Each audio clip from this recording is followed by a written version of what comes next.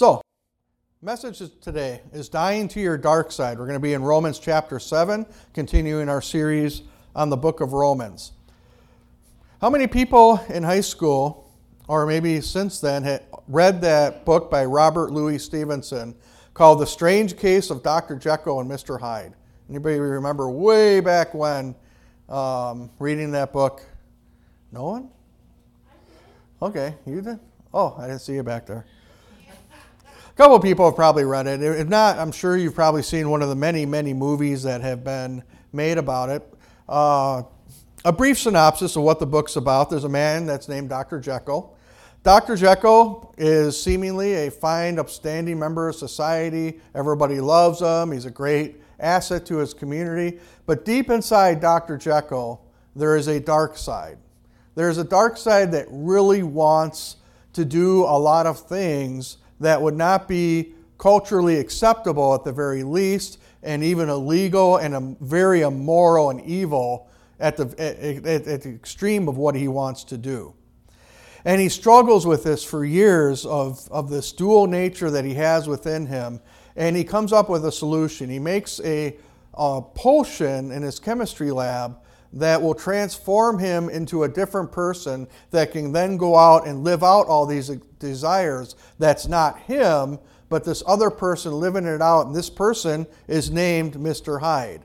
And the term Dr. Jekyll and Mr. Hyde has become a colloquialism of all of us, of a person who seems to be one way over here, but secretly he's that way, and a very evil person over there. And what the book is a study, a fictional study in the dual nature that exists within all human beings. And with the exception of Jesus, really every single person who has ever lived has a dark side to them. Every one of us has a side that we don't want other people to see. And it's kind of like, it's almost like you have this crazed animal sometimes that lives inside of you in the darkest parts of your soul. And for some people, it seems like this dark side is always scratching at the door, and it's always trying to search for a way to get out and cause havoc in your life and the people that you love's lives. But for others, and particularly if you've walked with Christ for a while, you think you have that thing chained up. You have it triple chained. You have it locked behind 14 doors with an armed guard standing at the door. But for some reason, when you get tired, when you get stressed, when you get worried, whatever it is, that you can hear that dark side kind of barking and growling and yelping, trying to get out.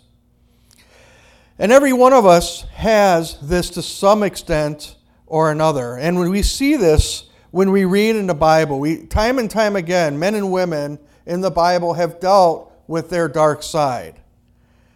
David is a key example of a man who was incredibly blessed by God. He was so blessed by God that the Bible gives him the singular distinction of being called a man who was after God's own heart.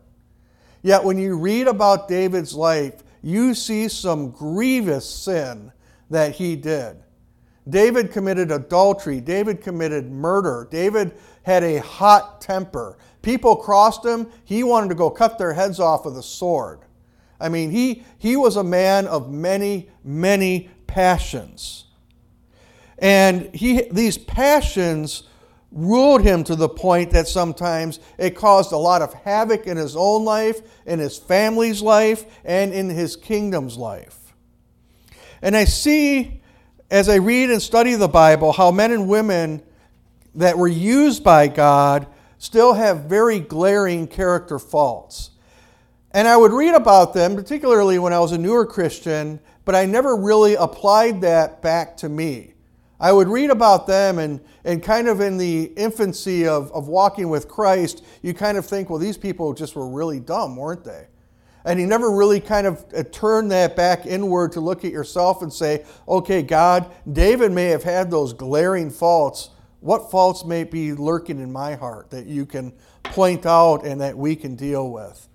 And about 10 years ago, I had two different things happen in my life that started helping me to confront some of the things that were inside of me that weren't pleasing about God. And one of these came in kind of a really strange, unique way, the way that God started to work this out in my life. My daughter started babysitting for a family. Both of them that ended up babysitting for them. And this family was very involved, even had the studio on their property for the Christian rock band Skillet. I don't know if anybody's ever heard of them, but they came out with a new single that launched them actually into the mainstream, a single that was called Monster. And I know that's kind of everybody's like, oh gosh, it doesn't sound like a very Christian song. But when you hear the lyrics, it's talking exactly about what we're talking about here. And the lyrics start out like this. The secret side of me, I never let you see. I keep it caged, but I can't control it. So stay away from me, the beast is ugly. I feel the rage and I just can't hold it. It's scratching on the walls, in the closet, in the halls. It comes awake and I can't control it. Hiding under my bed, in my body, in my head. Why won't someone come and save me from this, make it end? I feel it deep within. It's just beneath the skin. I must confess that I feel like a monster. I hate what I've become. The nightmare's just begun. I must confess that I feel like a monster. And what the author of that song is talking about is this dark part within our nature that has not yet surrendered to Christ, and how it's always sitting there wanting to express itself in an evil way. That's why in your bulletins this morning I put that one cartoon of the angel on one shoulder and the devil on the other and say the struggle is very real. That's how most of us live each day. And as strange as it sounds, this song actually started me on a journey to confront some of the dark sides in my spirit. And God used it to hold a mirror up to me, and I didn't necessarily like everything that I saw looking back. I saw selfishness and pride and ego and a need for recognition and other people's praise and admiration. And these are just a few things I saw that needed Jesus' healing touch. Another step on this journey, and I think this is a journey that we all go through for our entire lives, but we're just confronting it in a very direct way this morning. I was given a book that was called Overcoming the Dark Side of Leadership. And it's a very interesting book. In it, the author states that most leaders that they unconsciously lead from their dark side. That this dark side that is within them is what actually makes them want to exert leadership over the top of other people.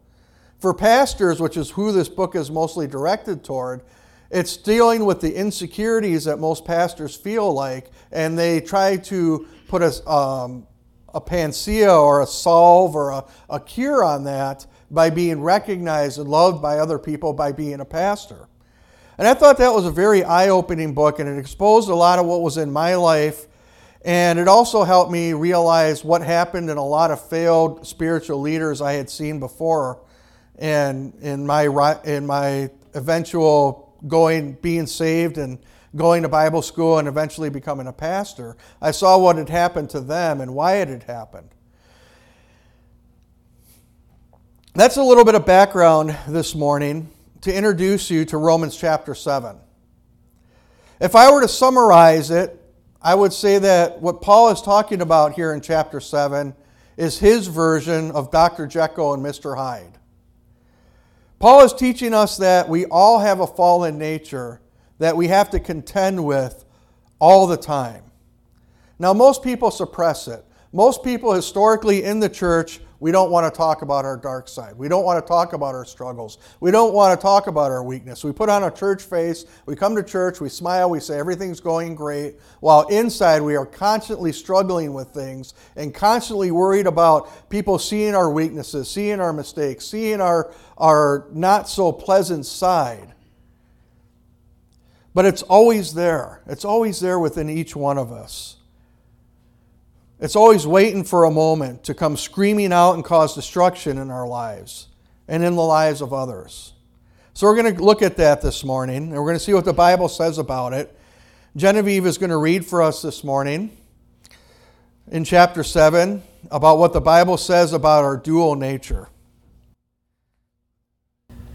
Do you not know, brothers, for I am speaking to men who know the law, that the law has authority over man only as long as he lives?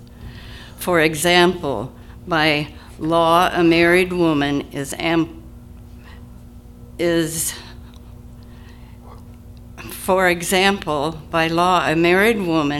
bound to her husband as long as he is alive, but if her husband dies, she is released from the law of marriage. So then, if she marries another man while her husband is still alive, she is called an adulteress. But if her husband dies, she is released from that law and is not an adulteress, even though she marries another man. So, my brothers, you also died to the law through the body of Christ, that you might belong to another, to him who was raised from the dead, in order that we might bear fruit to God. For when we were controlled by the sinful nature, the sinful passions aroused by the law were at work in our bodies, so that we bore fruit for death. But now, by dying to what once bound us, we have been released from the law, so that we serve in the new way of the Spirit, and not in the old way of the written code. What shall we say then? Is the law sin? Certainly not. Indeed, I would not have known what sin was except through the law, for I would not have known that coveting really was if the law had not said, do not covet.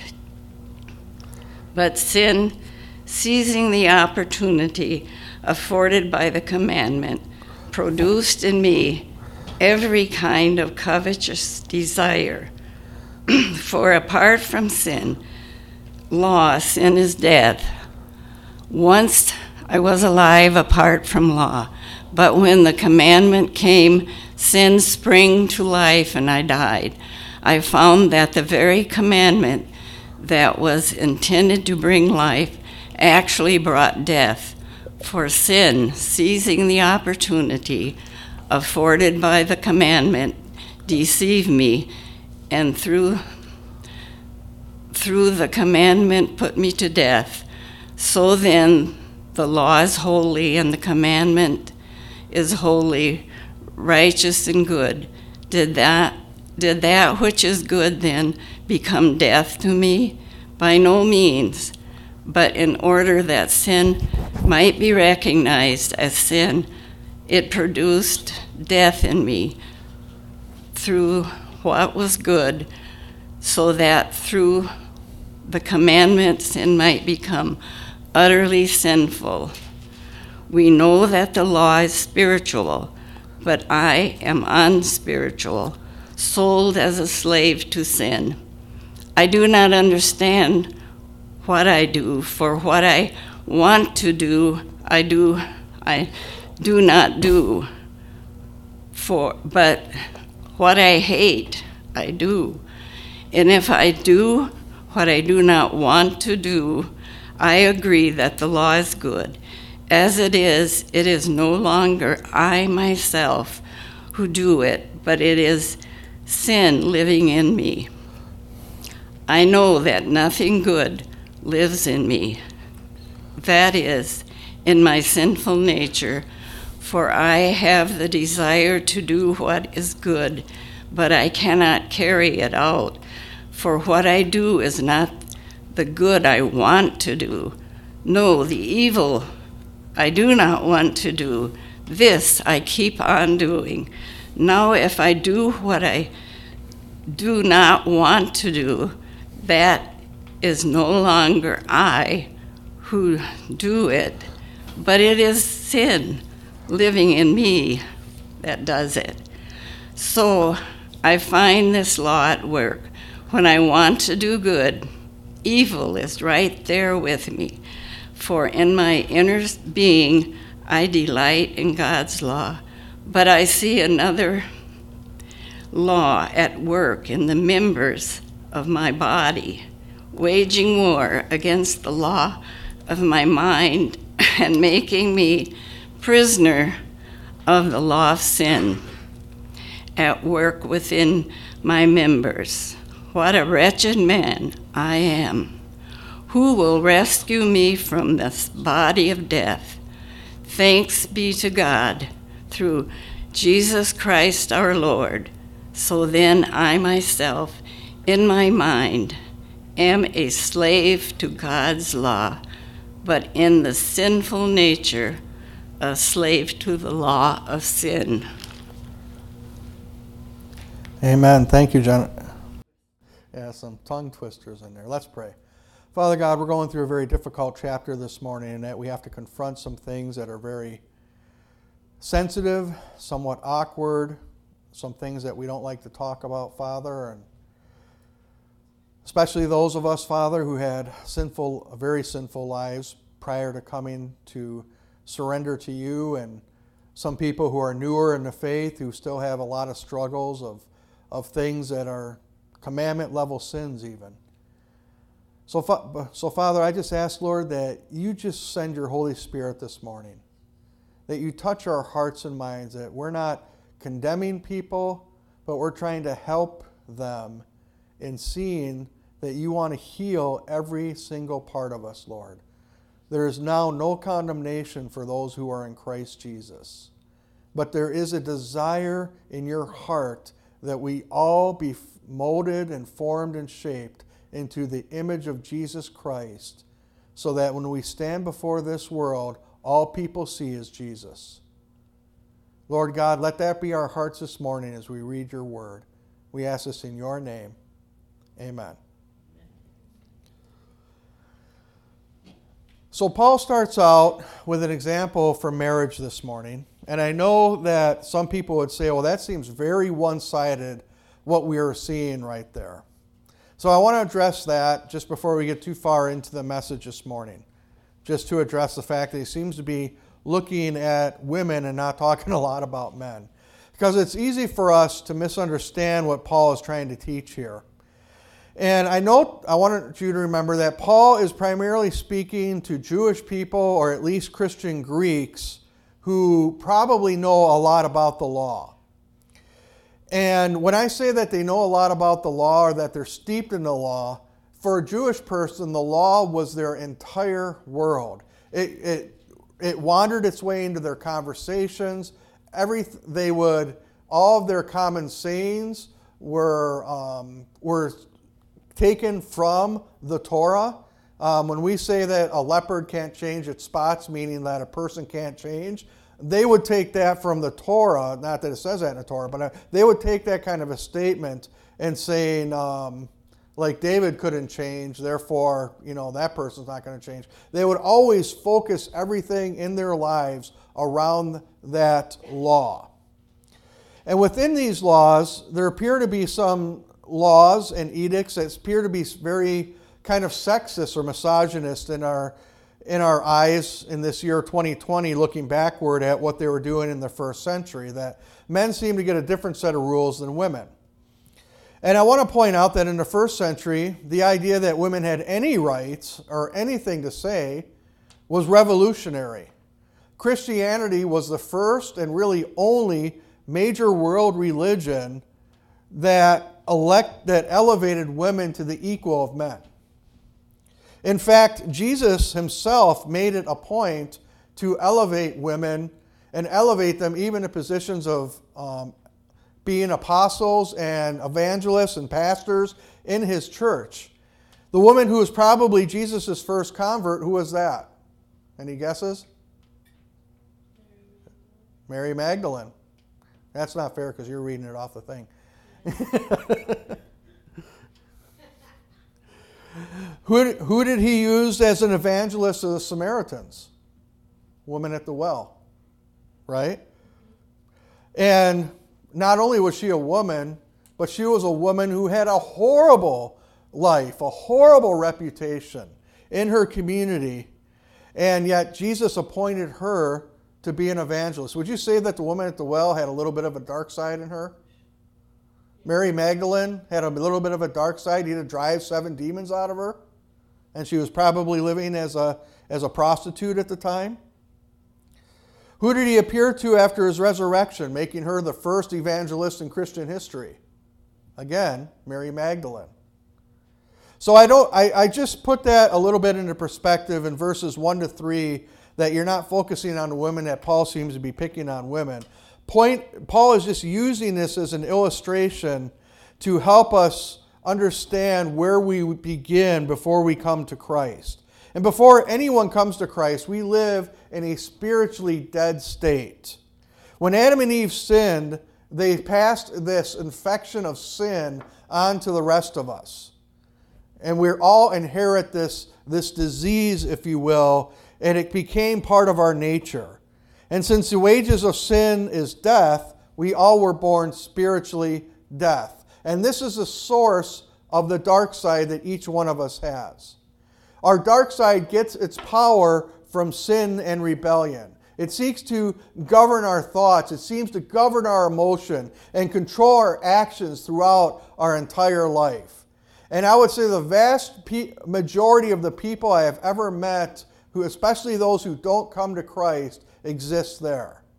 And some of these people might even be what we would consider to be good people. They have a nice house, they pay their taxes, they mow and trim their lawn, they do nice things for people. Maybe they're on the Lions Club or something like that, and they seem to be just a fine, outstanding member of society. But really, why they do all these things is to support themselves, support their own reputation, support others' view of themselves. It has nothing to do with actually being humble, but has everything to do with self-promotion.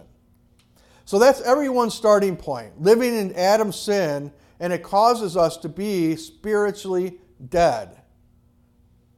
Verses 4 through 6 make that plain, particularly verse 5, when it says, For when we are controlled by the sinful nature, the sinful passions aroused by the law were at work in our bodies, so that we bore fruit for death. And the wages of sin is death. And you look at that and you say, well, wait a second. Did Paul just say that the law of God causes sin? Well, yes. Let me explain, though. Let me explain what Paul is saying here. I saw a social media meme this week about wearing face masks. Some of us here in the church are wearing face masks to protect ourselves and others from the coronavirus. And the meme on social media was a picture of a mirror, and next to the mirror there was a poster that said, look here to see the face of a person who doesn't care about anyone else but themselves, so they don't wear a mask. And I thought that was a really blatant attempt at internet bullying and shaming, and just false. But it's also a great example of what the law is meant to do for us. The law really has 2 functions for us. Number 1, it reveals the character of God. It shows His perfection. It shows His holiness. It shows His absolute who He is, what He is, why He does what He does. That is what the law is there for, to show us the moral perfection of the God we worship. The second function of God's law is to show us how we fall short of that perfection. You see, the law is meant as a mirror to hold up to us. And when we see this mirror, if our image isn't fully fitted within that image of Jesus Christ, we know that we have sinned somehow. We know that we have been imperfect in some way that we need to repent of, and we need God's help to reach inside us and pull whatever that is out by the root so that we can become the image of God ourselves. That's the law's function for us. And Paul explains that a little bit more in verse 7 when he says, What shall we say then? Is the law sin? Certainly not. Indeed, I would not have known what sin was except through the law. For I would not know what coveting was if the law had not said, Do not covet. But sin, seizing the opportunity afforded by the commandment, produced in me every type of covetous desire. Let me illustrate this a little bit. Maybe this is in my own life, but I know it's not because I've been in men's groups where people have told me this. How many people hear a sermon in the church and it seems within 24 hours you're placed in a situation that points right back to that sermon? Maybe the pastor preaches on gossip one Sunday and you leave the church and say, okay, I'm not going to gossip. Then you walk in the door on Monday morning to wherever you work, and there's a bunch of people standing around saying, hey, you hear that Tim's having an affair on Sheila? Did you hear about that? Do you know about that? Did you see them the other day at the park? They were just all rubbing up on each other and doing all this kind of stuff. And you immediately get drawn into that and start talking and gossiping. And then all of a sudden, when you start to sin, then the devil turns around and stabs you with it and says, oh, what some Christian you are, you can't even go 24 hours. And that's the kind of cyclical thing that the enemy tries to do to bring us away from God. Maybe the pastor said something about sexual sin, and later that day or night you're flipping through the channels at home, or you're sitting in front of your computer or with your phone, and a thought comes up about searching for something that you know you wouldn't want us to put up on the screen, and all of a sudden you're falling into that again. Have you ever asked yourself, why does this seem to happen? Well, Paul gives us the explanation. In verse 10, he said, I found that the very commandment that was intended to bring life actually brought death. For sin, seizing the opportunity afforded by the commandment, deceived me, and through the commandment put me to death. So then, the law is holy, and the commandment is holy, righteous, and good. Did that which was good then become death to me? By no means. But in order that sin might be recognized as sin, it produced death in me through that which was good, so that through the commandment, sin might become utterly sinful.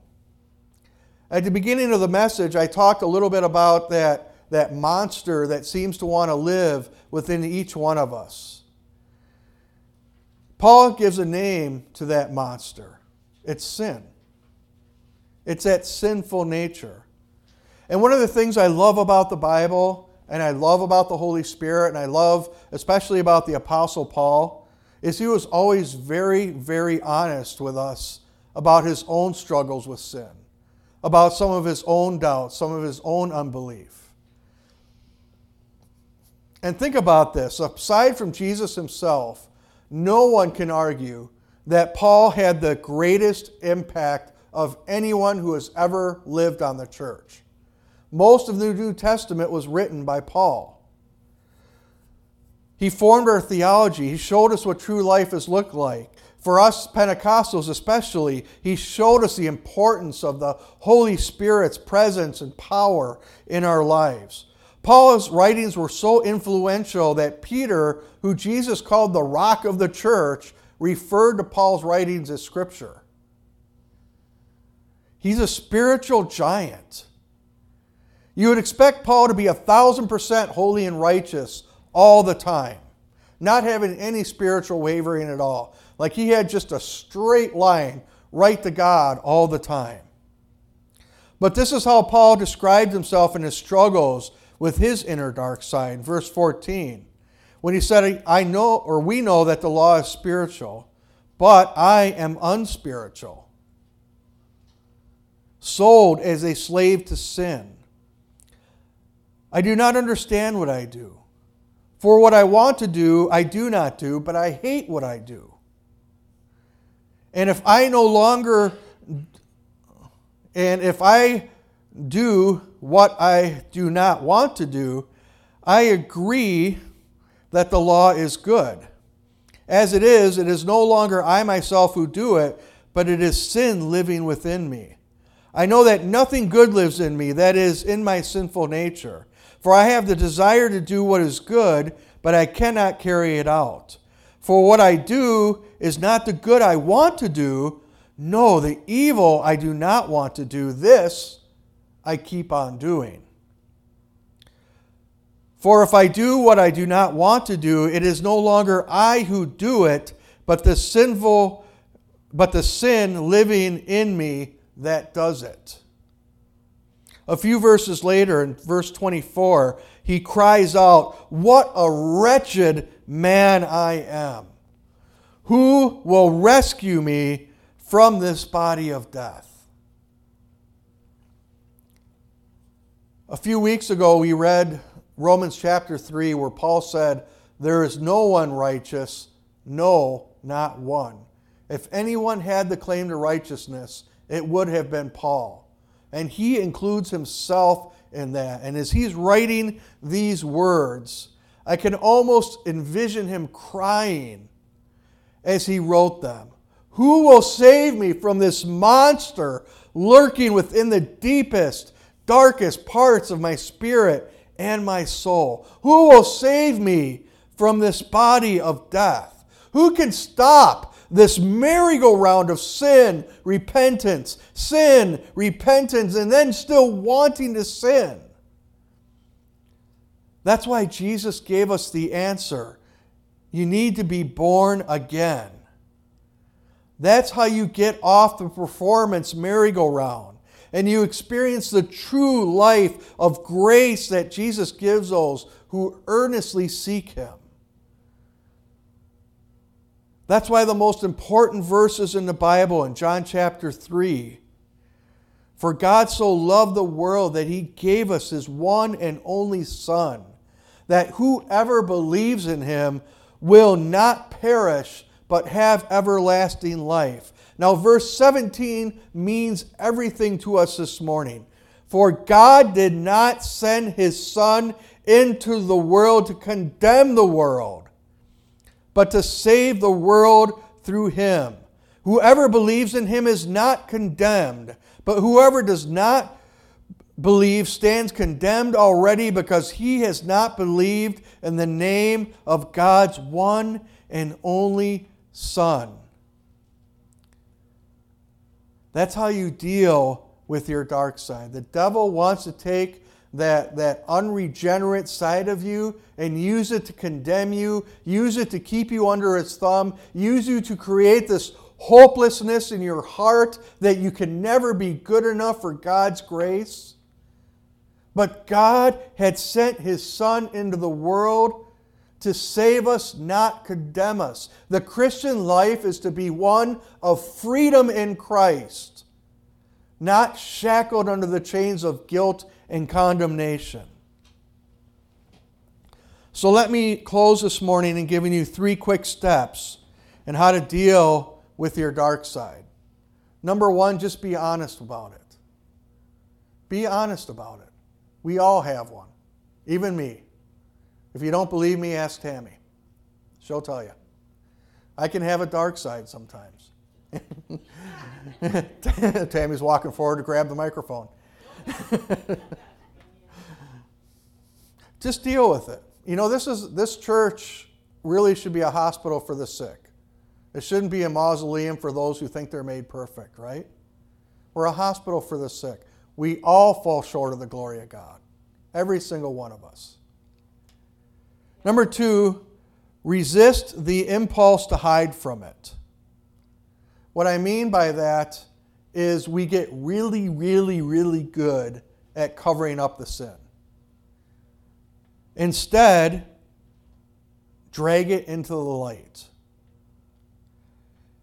Your darkness can only thrive around other darkness.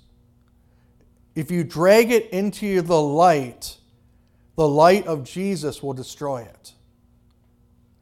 So I encourage you, drag it, kicking and screaming out into the light, so that Jesus can destroy it and continue to destroy it.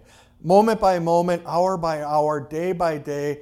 Just say, I know I have a weakness with this. Maybe it's gossip. We were talking about gossip earlier. Maybe it's gossip. Maybe when you're walking toward a crowd, you see them gossiping, you just turn to the side and keep walking. Because you know if you join in with them, you know you're going to jump right back in. Avoid it altogether. Avoid the situations that are going to cause this. If it's something like watching something that isn't pleasing to God, don't put yourself in a situation where you're alone with technology. Or put blocks on your stuff. It's all protective. Drag this stuff out into the light and just confess it, not only to God, but to somebody else you can trust that will help hold you accountable. And the third thing is surrender to Jesus in everything. Do not allow darkness to take root at all. The temptation as a Christian is saying, well, so-and-so can deal with this, and they seem to be doing okay, and they go to a church. Why can't I? Surrender to Jesus in everything. Because the devil will take the grain of sand that you allow him to have and turn it into an island that engulfs your whole being. Don't give the devil a foothold. Amen? Let's all stand.